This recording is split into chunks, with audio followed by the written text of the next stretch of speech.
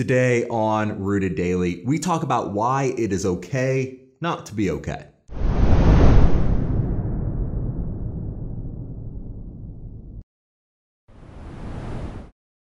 Welcome to Rooted Daily, the podcast where in 10 minutes or less each day we root you in the Bible so you can grow with God, you can weather the storms of life, and you can bear fruit.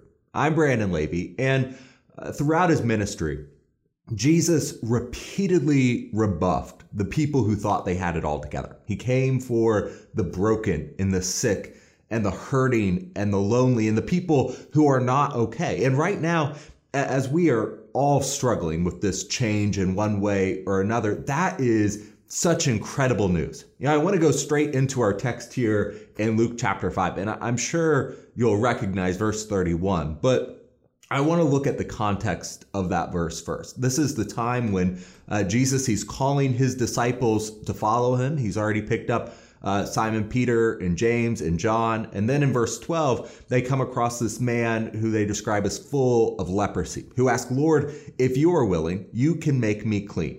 And Jesus put out his hand and he touched him, saying, "I am willing, be cleansed." And immediately the leprosy left him, and he charged him to tell no one, but go and show yourself to the priest and make an offering for your cleansing as a testimony to them, just as Moses commanded. However, in verse 15, the report went around concerning him all the more, and great multitudes came together to hear and be healed by him of their infirmities. So he himself often withdrew into the wilderness and prayed.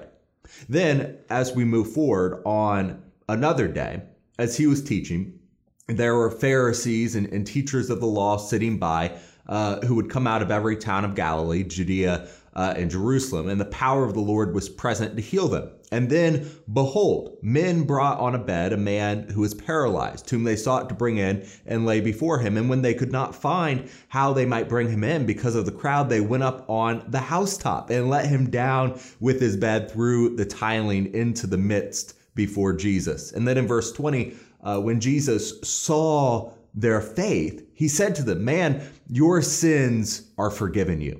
And the scribes and the Pharisees who were sitting there, they began to reason, saying, "Who is this who speaks blasphemies? Who can forgive sins but God alone?"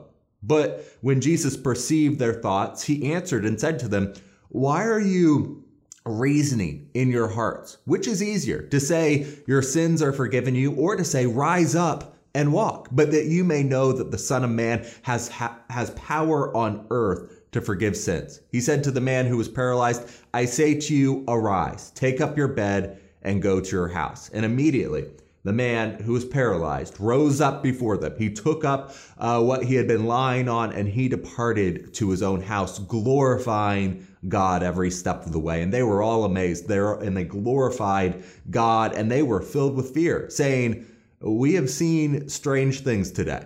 So that's the context. Jesus is calling his disciples. He's healing the sick and the hurting people around him. He's already been opposed for this by the scribes and the Pharisees. And now Jesus is about to call the next disciple, Matthew, the tax collector, to forsake everything he has and follow him.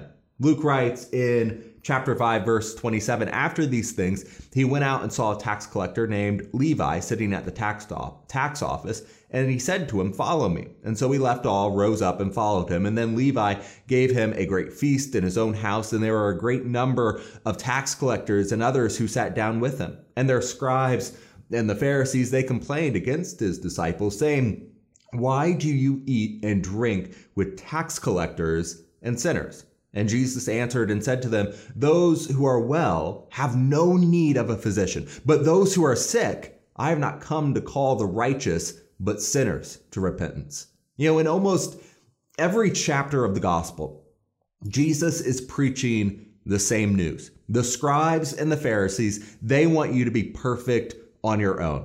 But I'm here for the ones who know they can't. Romans 3 reminds us that there is no one righteous, no, not one, and that we have all sinned. We've all fallen short of the glory of God. Until we accept that there is something imperfect about us, how can we go to the Father and ask him to make us perfect. If I'm okay all by myself, why do I need Jesus? Jesus came for the sick. He came for sinners so that we can be set free from those sins.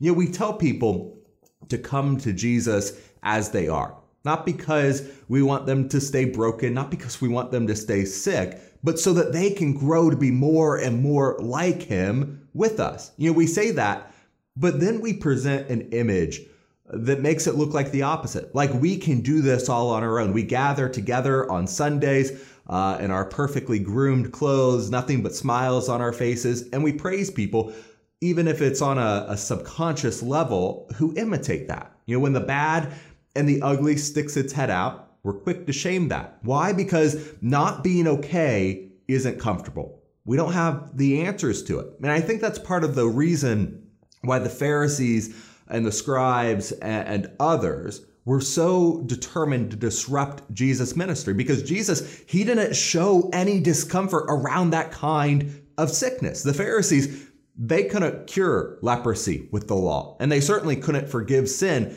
But here comes Jesus, God on earth, and he walks right past the people who call themselves righteous to the people begging for help.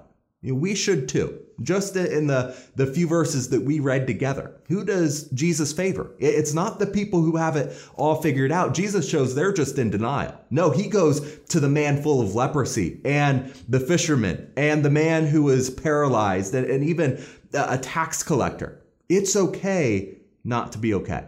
That's the reason Jesus came. We don't need to pretend like we have it all figured out, because we don't. We need Jesus for that. Here's the reality.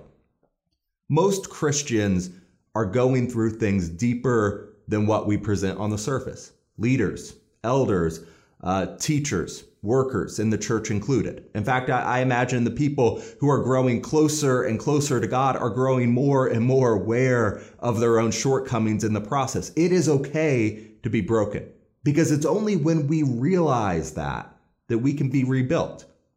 Now, you probably heard it said, Jesus accepts us how we are, but he doesn't want us to stay that way. And that is true. In Luke 5:31, Jesus says, those who are well have no need of a physician, but those who are sick, I have not come to call the righteous, but sinners to repentance. Jesus, he goes to the one who is willing to admit they are sick with sin, and he calls them to turn away from that sin. That's why Peter, on the day of Pentecost, told the crowd to repent and be baptized. But after we make that decision to follow Christ, we're not done. Just look at Matthew and Peter and the other disciples, even the ones listed here in Luke chapter 5. Jesus called them, even though they were outcasts in society. They were fishermen, they were tax collectors, and he gave their lives purpose. But they still had plenty of room to grow after that. We see that over and over, the mistakes they make. And we do too. Jesus came to accept us how we are, and he doesn't want us to stay that way. But all of our struggles don't go away when we follow him. Now we just have a way to handle them. If you are not a Christian and you're struggling during this time of change, Jesus came for you. He came for the hurting and for the lost, and he's ready to help today. He calls you to repent and be baptized. And if you've done that, if you are a Christian, know that it is still okay not to be okay. You aren't alone. We may put on a smile when we're all together, but Jesus is still working to heal each and every one of us. Lean on him, and let's lean on each other. And that'll do it for this episode of Rooted Daily. For the next couple of weeks, we're going to continue talking about how the Bible would have Christians react to the coronavirus pandemic. And I'm looking forward to sitting down, opening up God's Word, and talking about that with you next time.